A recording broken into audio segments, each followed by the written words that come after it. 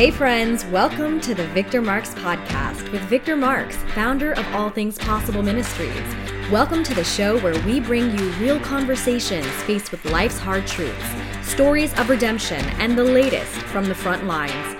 Whether you're on the road, getting your day started, or finally settling in, we've got an exciting new episode planned for you. So let's dive in to today's show. Hey, I want to welcome everybody to a new edition, a new episode, a new day on the Victor Marx Show. Okay, I'm really excited because this is the first time I'm having my sweet bride on the program. For those of you who don't know, I'm a married man.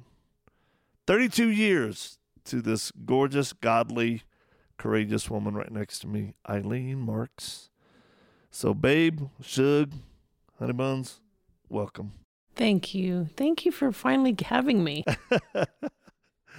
I saved the best for last. Thank you. No, one of the reasons why we decided to have my sweet bride on the program is you and I just got off the border, Texas and Mexico, and we made a video because of things that we've seen, and that stuff has gone viral. By the time you listen to this, it's who knows where it's going to be in the hundreds of thousands of views or maybe even millions. Folks, we saw and witnessed things firsthand that were you prepared for? I was not prepared. I mean, I know that we knew there were people coming across. We knew there was trouble at the border, but I was not prepared, especially for the children, to see what we saw with the children. So stay tuned because we're going to share some very important information, just pretty much bottom line up front of what's going on regarding the problem, the solution, and even secondary solution. So thank you for listening to today's broadcast of the Victor Marx Show. Well, hey, welcome back to the show. Victor Marx here with my co-host and interviewee, Eileen Marx. Thank you. Listen, this past week, All Things Possible Ministries spent time on the U.S. southern border of Texas and Mexico to experience the situation firsthand. And we want to share what we learned with everyone today. We'll be creating a series of articles with detailed information on the crisis, the cartels, the kids that are embroiled in a complicated and tangled mess that will take some time and effort to really unwind. Make sure that you are signed up on our DIB Premium. That's our daily intelligence brief. Go to victormarx.com/brief. This is information that we send to your inbox of your email daily through our analyst of what's going on in the world, in our nation, where you live. It matters. You need to join the tens of thousands of people that are on it right now. But Eileen, thanks for being on the program today. Now, you're welcome. Yeah, just like the intro, I don't think we were prepared to see and experience what we did, but we were grateful to be really on the tip of the spear on the front lines, right on the water in several observation posts and witness firsthand. Well, let's start with the gunfight. There was between the cartels. Yeah, the cartels. Gunfight? Yeah, they were getting busy, and it wasn't just little cap guns. They had it. Oh yeah, there was some explosions. Yeah, there's some good money spent on weaponry on that side as we're listening and watching it, and then to watch and witness rafts coming over. Now, all of this happens at night, oftentimes wee hours of the morning, under very, intense, circumstances, whether heat or cold.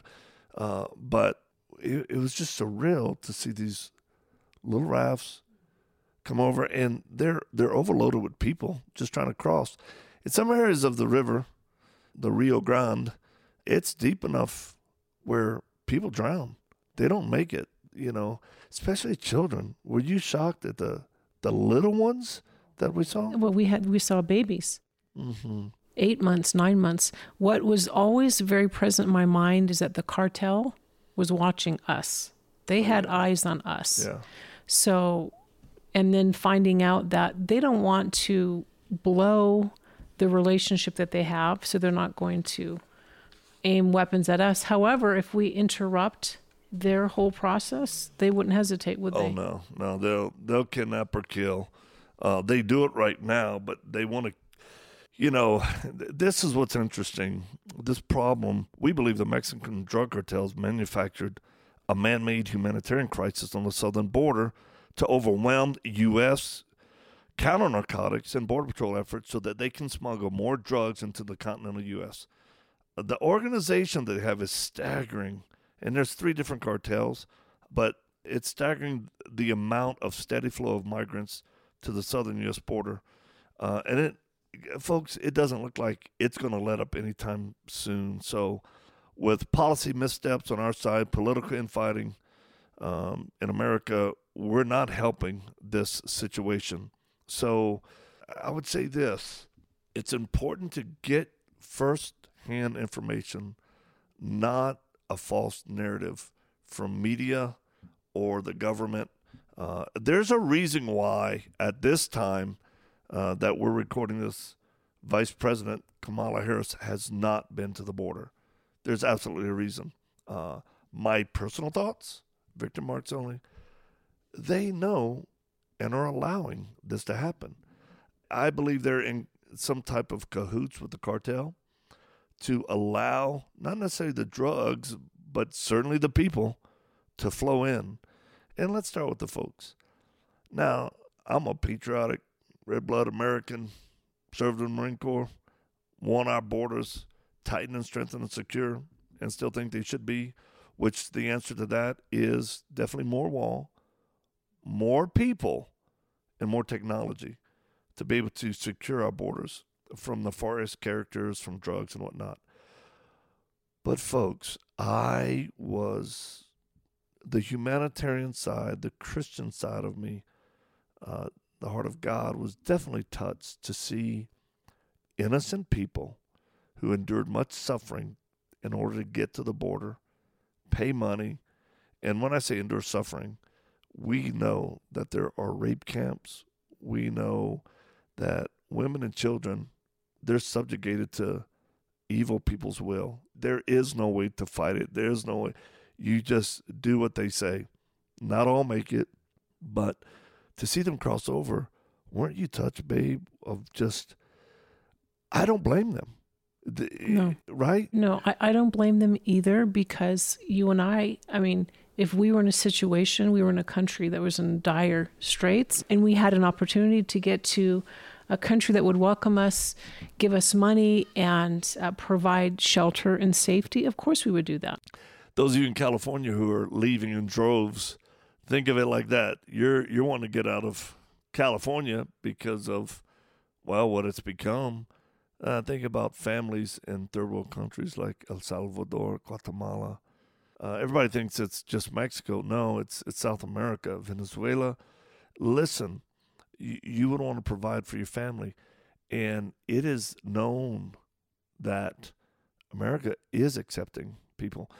So right now, the current turnaround at the time of this taping is once you cross over, you turn yourself into Border Patrol, because they're not necessarily wanting to sneak away. Many are like, yeah, you're taken in, processed, and within 5 days you're released into the U.S. on your honor system, meaning we trust you to go to an immigration office and try to process for asylum or, immigration status. It's the honor system. But we saw firsthand moms, dads with kids, nice people in the airport with their manila folder, sometimes with government clothes like a jacket or shoes or whatnot, flying to locations that we, as our American government, paid for airline tickets to different places in the U.S. And there's a lot of speculation of why we're doing this. Well, one, practically, they're overwhelmed. They've released over 50,000 people on the honor roll system, on the honor system that they'll turn themselves in and really process once they get settled in. They're equipping them. That's why I say, listen, folks, you can't blame the migrants, the good, innocent people. You can't blame them for wanting a better life. That's the wrong place to put your anger. Send them back. Don't. No. You need to segregate who is good and innocent and trying to cross into America, and then who are the nefarious characters, the drug dealers, the traffickers, the nefarious characters. Those are people that should be caught, prosecuted, sent back. Well, and I would even say some of our leaders in our governments are also responsible for this. Oh, no doubt. So I have to tell you, before we went there, I was pulled into this idea of, I don't want our country flooded with migrants. But then seeing them firsthand and looking at the little faces, it's like, well, what are they supposed to do? Right? They have traveled so far. Where are they coming from? What are they going to do? I don't know, but I do know this, that they're the innocent ones. Mm-hmm. They're not the ones that we need to be angry at. No. Now, we don't believe every person that comes to our border should be let in. No. We believe a legal process should be put in place like we've done forever, because America is a melting pot. We believe all people have a right for an opportunity to come to America and to become American citizens. So let's talk about those that are already here. Mm-hmm. We are looking to work with an organization. We're keeping things quiet right now that will, once we reach, because our goal is reaching first contact with these individuals, these women and children coming into the country. We give them water, food, lion and lambs, which of course are our trauma toys that you instantly press the paw, play. It's a relaxing music, lowers anxiety, and it has scripture. It literally has the gospel in it. And because of y'all, we just took 1,000 down, and we're going to have to. We know our next shipment, we're going to make 30,000, and we could use y'all's help with that. I think a $10 donation will get that little packet into a kid, a young person's hand. But this is a way for us to have first contact, share the gospel, show love, and then this organization or more that we're working with need to do follow-up wherever these people go, need to do follow-up to help them become American citizens, patriotic, and of course, understand the responsibility once they are citizens to vote the right way. Because it's a trap. They think they're being let in, but once they get sucked into this false narrative, we absolutely know the Democratic Party doesn't care for them. Most people don't care unless you're, voting their way. But this is where the church can step up, love, help. In this organization we're talking about, there's a couple that we're going to work with. We want to teach them English, right? We don't want them to become victimized. That's where ATP really comes in, to protect kids, children, women from being trafficked and used sexually and otherwise. So you guys, we need prayer. This is not a small undertaking. We absolutely need prayer, but that's one of the things that we're doing. We're going to get, there's some things we can't share just for security reasons, but know that we are establishing a base of operations. We're expanding our work. And I just want to say thank you to everybody who has been supporting, both in prayer and support. We've seen more donations come in. We can only say that people are feeling the heart of God. That's to take care of the orphan and the widows in their time of need. And when we say orphans, one night that we were there and we made a video, the video that's gone viral, is there was a 9-year-old and an 11-year-old, two sisters that had traveled from South America a month and a half, and by themselves. How did that impact you to see them? I'll tell you, I was not prepared to get their response, because they both held on to me. Yeah. They're looking at me like a mommy that is safe to them. That broke me. That was very challenging. But I have to tell you, I look at this as a humanitarian issue. Yeah. And as believers, it is very clear what we're supposed to do. And it's in Matthew 25, it talks about, Jesus is saying, I was hungry and you fed me. I was naked and you clothed me. I was in prison, the whole scripture. And the people say, when will you that way? And he says, in as much as you have done it for the least of these, you've done it to me. And I see these children and babies as the least of these. Yeah. That is what we're supposed to do. And that's what changes this. So it's no longer political. It's no longer, it's humanitarian, and it's God's heart. That's why we're doing this, right? And folks, we've done this all over the world. Now, what's interesting to me is people who have fought when Trump was in office and, fought about the cages and, want open borders, liberals and left and all that. Okay, great. That everybody's entitled to what they believe. But where are you now? We haven't seen one of you on the border. We haven't been contacted by any liberals or Democrats or leftists to say, hey, y'all are helping those that we want to help. Let us help you. Not one has reached out to us. And that shows the hypocrisy in all this. And again, we believe faith without works is dead. And this is something that God has put a hand to. Now, a lot of people are asking us questions. What are solutions? How can we slow the tide? How can we, practically? Well, I'd say one thing is we definitely need to engage countries in South America to help them be more stabilized economically. Because if other countries were in South America, they wouldn't be traveling here. Now, it's just not South America. There are people coming from China, Russia, Middle East, Hungary, all over the world. They are coming through the borders, which means there are definitely terrorists coming as well.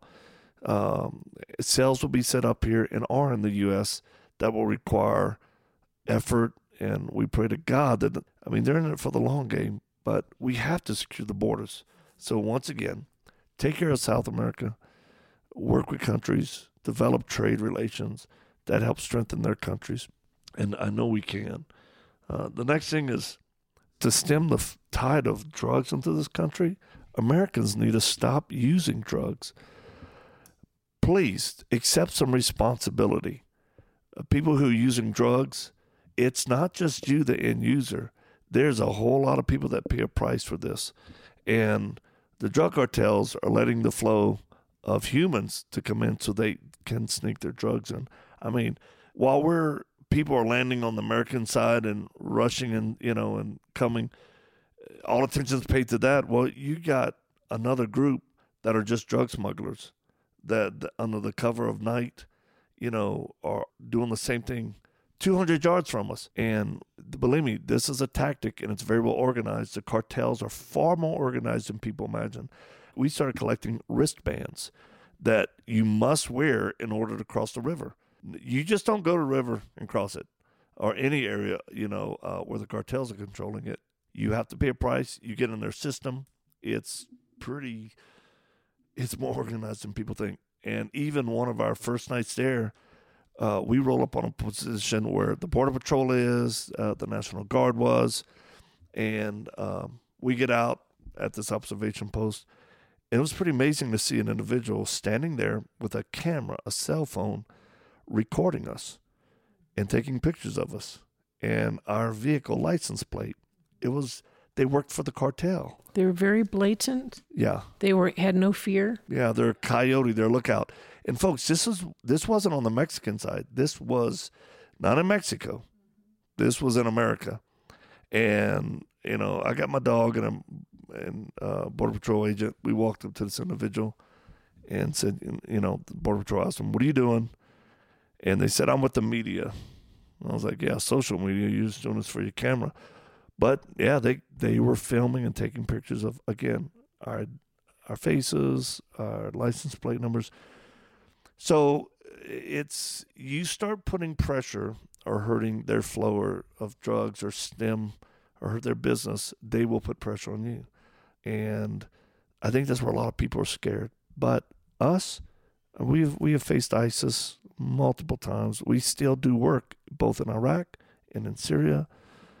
So we don't make decisions based on fear, comfort. Well, we come prepared. Yeah. Oh, yeah. We count the cost. Yeah. The other thing that I was so impressed with was the National Guard. Oh, yeah. I mean, they were so committed to this. Yeah. I know this is a job, but they're standing out there waiting for people to come in all hours of the morning. And day. It's 24/7. Yes, 24/7. They're kitted up. It's hot. Yeah. And, not everybody that crosses over is innocent. So you have to watch. And that's the Texas National Guard. And hats off to them. Our Border Patrol, Texas Department of Public Safety. Y'all, they are working. But there is a very not good federal level of pressure and support that they don't want people to take pictures or videos anywhere. And secrecy. There is secrecy. So we didn't get in because the government allowed us.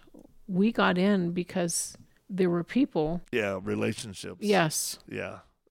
So we're, again, talking about the blame, drug users. People in America need to clean up your life. I mean, if you're going to smoke, swallow, snort, or inject drugs on your own recreational pleasure, know that you're part of the problem, and the cartels are counting on you to keep consuming. Americans and people who visit America, who come here, and they're going to, it's people. So next is we need to declare the Mexican cartels. Now, what I'm about to say is pretty heavy, but we need to declare the Mexican cartels as a terrorist organization.